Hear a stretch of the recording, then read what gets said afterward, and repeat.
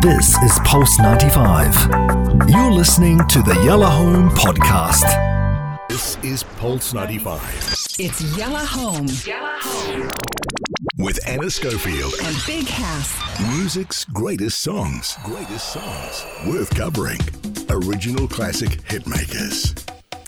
So we're going back to the same year that I seem to have dabbled in all week. We've got the year 2000, and a number of big tunes came out of that year. It was hefty. Yesterday I played a hefty. Yeah, I played a song by Victoria Beckham that Hats was just going, "What is this? Never heard this." And it was Victoria Beckham. People messaged solo yesterday career. the show like, "What is that? Is that Victoria Beckham's first song?" Yeah, it was. Apparently. Solo after the Spice Girls. It's her first song after Spice Girls, and she was desperate to release or to have a solo career. That's what she wanted. She could dance. You should have seen her dancing, and of course she went to a dance school. She went to a drama performing arts school. So the girl's got rhythm. She can do the whole thing. She can't sing very well, and she admits that during the Spice Girls, whenever they did a live show, no one put her mic on. Yeah. And I think that's quite sweet. You know, I kind of like the humbleness of that. She's just like, yeah, I wasn't very good at the singing thing. So why do you want a solo career? Anyway, that's what she did, and off she went. Her and Dame Bowers and the True Steppers garage trio.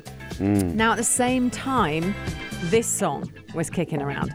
And this song caused Victoria Beckham a lot of pain. Okay. Victoria Beckham and Dame Bowers and the True Steppers went head-to-head with this song at the same time for the number one spot. And in those days, it was all about the number one spot. And I remember it well.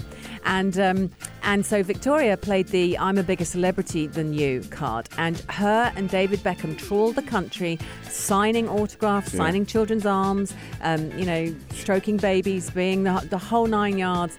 There were people queuing around the block when Victoria and David would step out of a limo. She looked fantastic.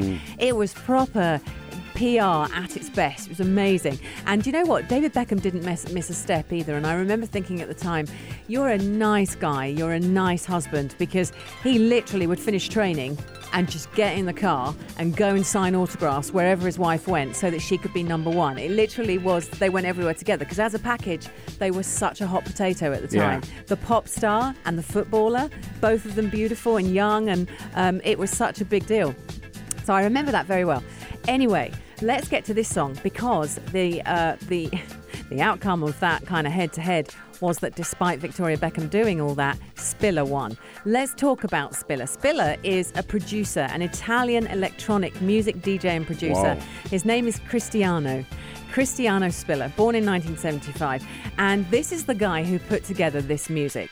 If This Ain't Love is the title of the song now. But it was originally released as an instrumental. And it was on an album like nobody really knows. Oh.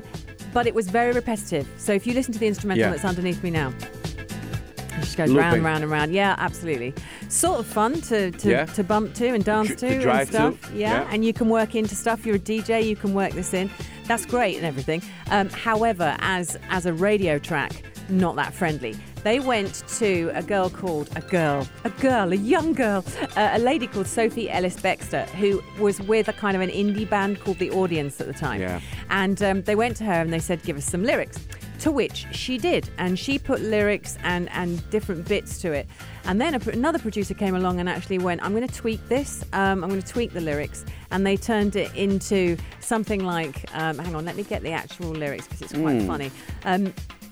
She said, not If This Ain't Love. She said, now that we've got it, how does it feel good? And they turned around and went, no, that sounds a bit weird. Let's turn it into If This Ain't Love, why does it feel so good? And suddenly that was the subtext to the song, and that became the song. Wow. But it is one of those easy brain itch kind of songs. I mean, after you've heard this tonight, you're going to be singing and humming this for like the next 24 hours, annoyingly so, because the loop is so easy and it will give you what they call a brain itch, which is why sometimes we get songs stuck in our head.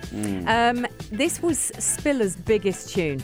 Really? It just, and it crashed through the dance. It won awards. It crashed through the dance scene. It crashed through every dance floor going. It was number one for weeks in the UK and then rattled through every other country, just loads and loads and loads. And he's never had a hit that has equaled the hit of this. I think they sold something like 2 million copies of this in the quickest amount of time.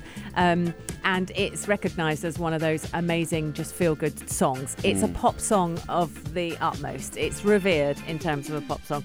So let's have a listen to it, because it also put Sophie Ellis-Bextor on the map, by the way. She was with this indie band, and then she came out and did this song, and everyone was like, hello, Sophie Ellis-Bextor. She's still going. Yeah. And through the pandemic, which was quite amusing, I've seen it a couple of times, through the lockdown pandemic, she started doing Friday night disco from my kitchen. And she's got three young children, 3 boys. She would be in a sparkly silver dress. Her husband is actually a producer. So he would film it live on Instagram, and it was the same. It was 6 o'clock every evening, and she would do 5 live with a karaoke mic and just sing. And she's great, dancing around her kitchen, up on her sofa in the living room. The kids are in like Spider-Man costumes and Batman costumes. They're dancing. And then on the last track, her record producer, you have to go back and look at it. It's so funny. Record producer, who used to play the bass and then became a record producer, comes out with a guitar and just sort of does a bit of bass stuff with them, and then they all say goodbye. And they did it every night. So let's hear it. She did this one live. Let's do that. Yeah, she was so funny. It was just the best piece of... And she, obviously got loads and loads of audience, loads and loads of figures, and completely renewed her career through lockdown. Sophie Ellis-Bextor, it's the Music Greats.